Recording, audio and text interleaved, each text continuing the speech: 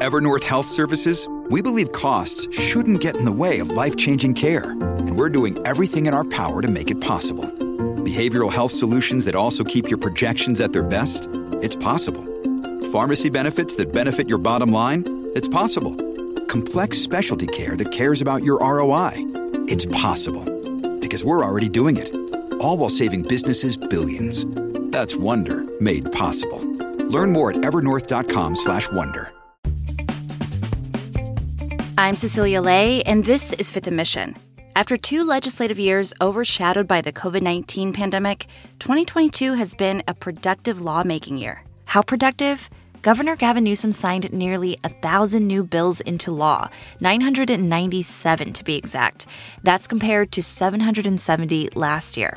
The state was able to pass major laws related to a number of top issues, including homelessness, housing, and gun safety.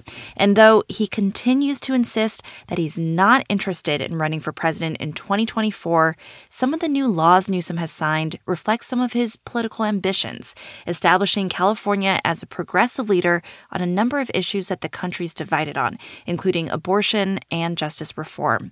Today on Fifth & Mission, we're going to break down 14 new laws that go into effect in the new year with the help of Chronicle political reporters Dustin Gardner and Sophia Bolag. They'll explain some of the big swings the state is making in 2023 and some of the smaller laws you should also know about, things that deal with jaywalking, the sales of fur, and my personal favorite holiday. Dustin, Sophia, welcome to Fifth & Mission. Let's kick off with you, Sophia, starting with abortion. So during the midterms, California voters overwhelmingly voted to enshrine abortion rights and contraceptive use in the state. Now, in 2023, a new law will go into effect that will help expand abortion access, including for people who will travel from states where the procedure is now illegal. Tell me about it. California lawmakers this year actually passed more than a dozen new laws that are designed to help people obtain abortions. And some of those have already taken effect because once the Supreme Court overturned Roe versus Wade, lawmakers rushed to add what's called urgency clauses to some of those measures. But one that will take effect next year will allow nurse practitioners to perform first trimester abortions without needing a doctor to supervise them. That's one way that California lawmakers are trying to make it easier for people to get abortions here, whether they already live in California or travel to California specifically to get the procedure. So it's about expanding the number of people in the state who can provide those services quickly, right? Yes, exactly. Now, Dustin, speaking of healthcare, we're still in a pandemic, whether people believe it or not, and COVID misinformation continues to be a problem. And even though Twitter just ended its ban on COVID misinformation thanks to its new leadership, California doctors are going to face consequences if they spread incorrect claims about things like COVID vaccines. Why? Yes. So while it's getting easier to spread misinformation on social media in some cases, it's actually going to be harder for doctors to do that and keep their professional licenses. This bill creates a process where it'll be easier for the state medical board to discipline or potentially revoke the licenses of doctors who spread misinformation about COVID-19. And this could be misinformation about vaccines or treatments or just, the nature of the virus. And this bill does that by defining such activity as unprofessional conduct under state law, which creates an avenue where the medical board can go and discipline someone or take away their license. And this bill did get through, but I will note that there were a host of other COVID and vaccine-related bills this year. Most of the major bills did not pass. There were bills dealing with things like vaccine mandates for students in school or vaccine mandates in workplaces. Those bills died, but this one did get through dealing with discipline for doctors who spread misinformation. Sophia, an issue that has gotten a lot of attention recently is mental illness in the homeless population. Last week, New York Mayor Eric Adams announced a really aggressive approach to involuntarily hospitalize people who may be too ill to care for themselves. That's stirring a ton of controversy. And California is going to address the problem in another way in late 2023. How? California's new law also ultimately aims to get people into treatment, although I would characterize it as less aggressive than the plan that's been announced in New York. Essentially, California's new law will create a new path called Care Court for people like family members and community members to ask a judge to refer people with severe psychotic disorders into treatment. Not everybody who might become involved with Care Court is homeless, but many people in this population do struggle with homelessness or are at risk of becoming homeless. And so it's really a measure that California's Governor Gavin Newsom proposed as a way to deal with really the most visible segment of California's homeless population. So under the new law, judges will order people who are deemed to have these severe psychotic disorders and need help. It will allow judges to order them to participate in treatment plans, and it will also require counties to provide those services to them. San Francisco is one of 7 counties that are going to be implementing this new law next year. So San Francisco, along with the other 6 counties, are scheduled to begin their Care Court programs by October of next year. Dustin, let's turn our attention to labor and wages now. That's an issue that's been getting a lot of attention recently. You see academic workers have been striking and negotiating for weeks now. And usually issues around labor are about earning a living wage in a very expensive state. How will minimum wage in California change next year? So we're finally going to get to the $15 minimum wage for all workers throughout the state. There are a few exceptions, but generally most workers will be at that rate. And this is the final year of a 7-year phase plan. Last year, the $15 minimum wage expanded to employees of large businesses, those with 26 or more employees. And then this year, it's going to expand to employees of small businesses that have 25 or fewer employees. And this plan was passed back in 2016. Then State Senator Mark Leno, the longtime leader from San Francisco, he passed this bill. But I will note that since that bill passed, a lot of localities across the Bay Area and across the state have created higher local minimum wages and ramped up local efforts. In San Francisco, for example, the minimum wage is now $16.99. So there is a higher floor for the state, but a lot of localities are actually going beyond that at this point. Sophia, something really interesting is happening in the state next year that aims to close wage gaps between women and people of color and their white male counterparts. California employers will now have to include pay scales in their job postings.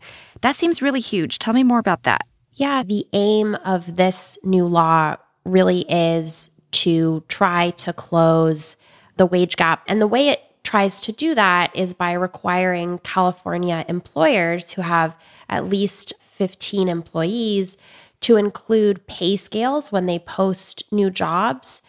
The law will also require employers to provide pay scale information to employees if they ask for it. So the idea is that if there's more transparency around salary, that will allow people to figure out if they're being underpaid and to advocate for higher wages for themselves.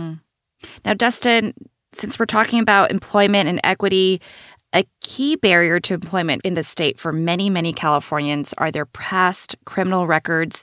Governor Gavin Newsom signed a bill this fall that would allow rap sheets to be shielded from the public view. California is the first state in the country to do something like this. Why is it a big deal? This is a big deal because we have 8 million Californians. That's 1 in 5 residents that have a prior conviction or prior arrest on their record. And so this law would create an avenue where the court system could shield that record from view. So essentially it wouldn't come up in a criminal background check.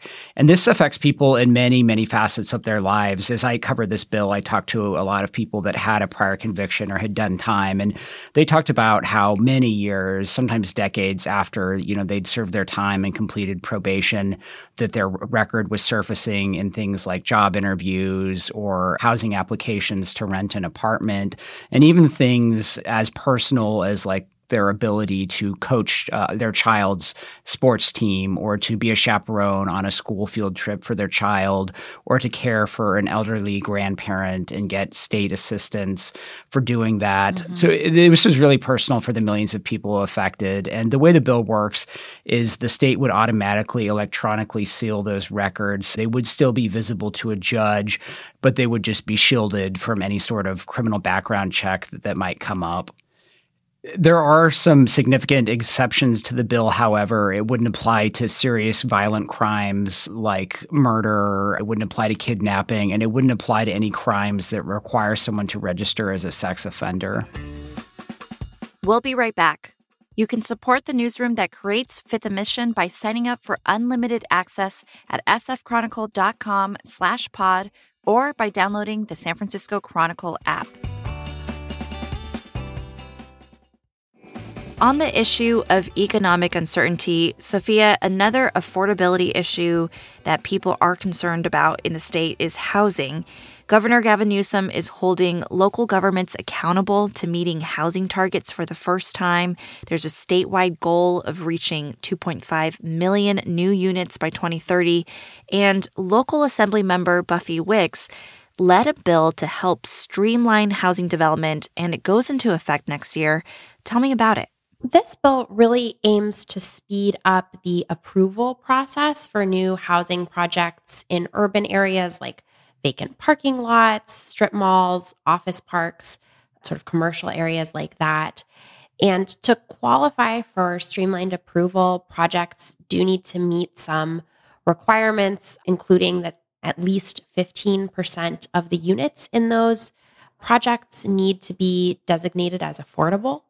The law would also impose some requirements around how much workers are paid.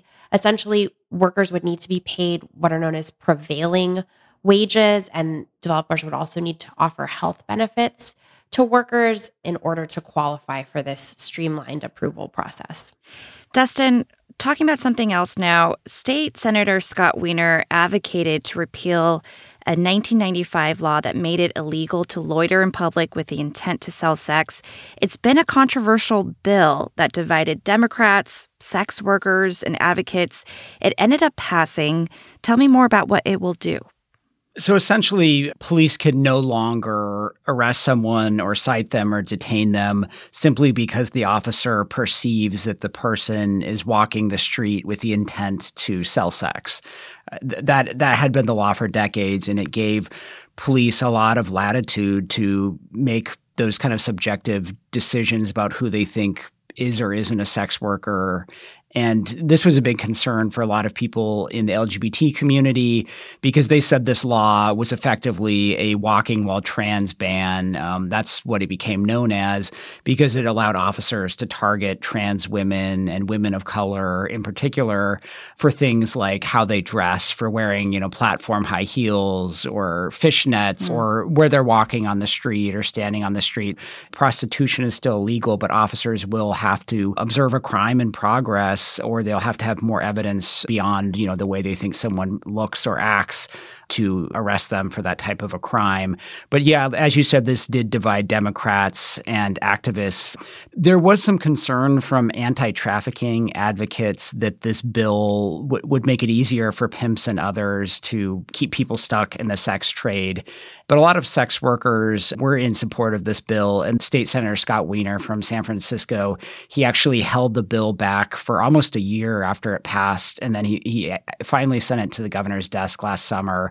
And during that time, advocates were really lobbying the governor and trying to build up support. And it kind of went down to the wire. And at the last minute, the governor decided to sign it. Now, Sophia, let's turn our attention to another issue that's been top of mind, especially in recent months, which is gun safety. Companies that make or sell illegal firearms in California could now face lawsuits thanks to two new laws. Interestingly, one of them is modeled after Texas's unprecedented abortion law, which allows citizens to sue anyone who helps someone obtain abortion services.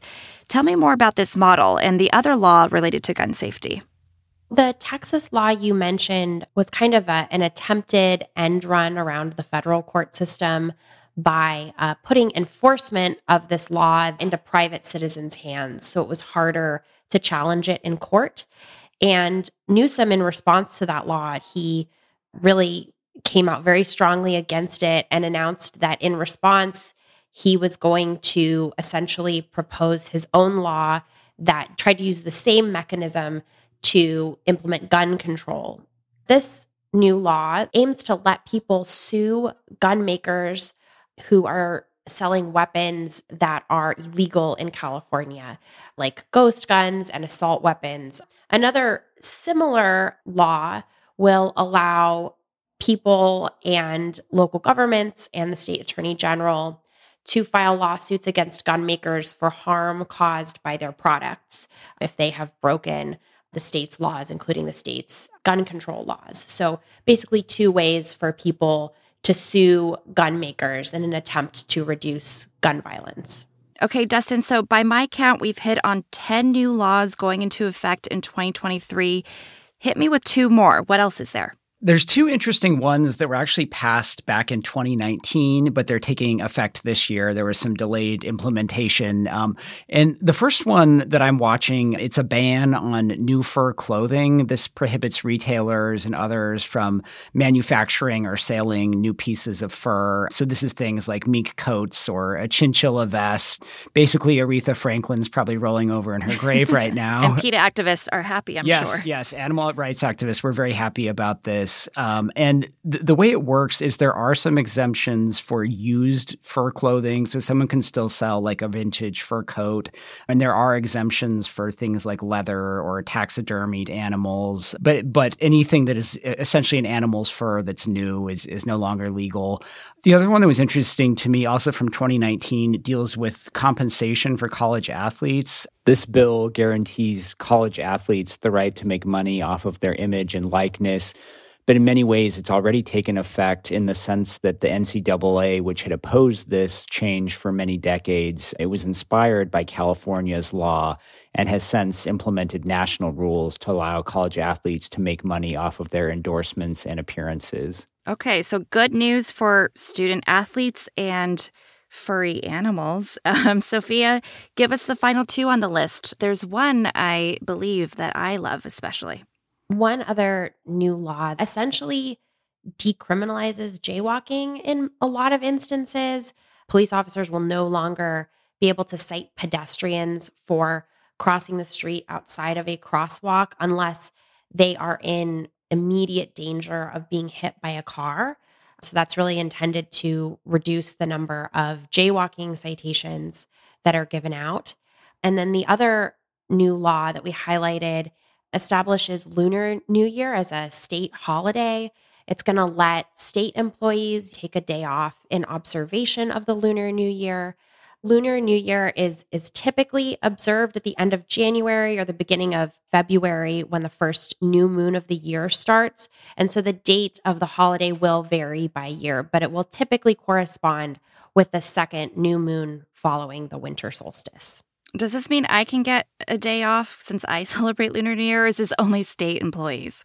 I think this is only going to be for state employees, but in theory, this law could allow or could prompt private employers to let more employees take the Lunar New Year off. It just kind of depends. I think that's part of the intent, but this particular law really only applies to state employees. Got it. Time to talk to my bosses, maybe. Sophia and Dustin, thank you so much for this helpful rundown. Lots to look for in the new year. I appreciate it so much. Thank you. Thanks for having us. Thank you. Sophia Bolag and Dustin Gardner are political reporters for The Chronicle. Find their roundup of 14 new laws going into effect in 2023 at sfchronicle.com and on the Chronicle app. Thank you to King Kaufman for editing the episode and to you for listening.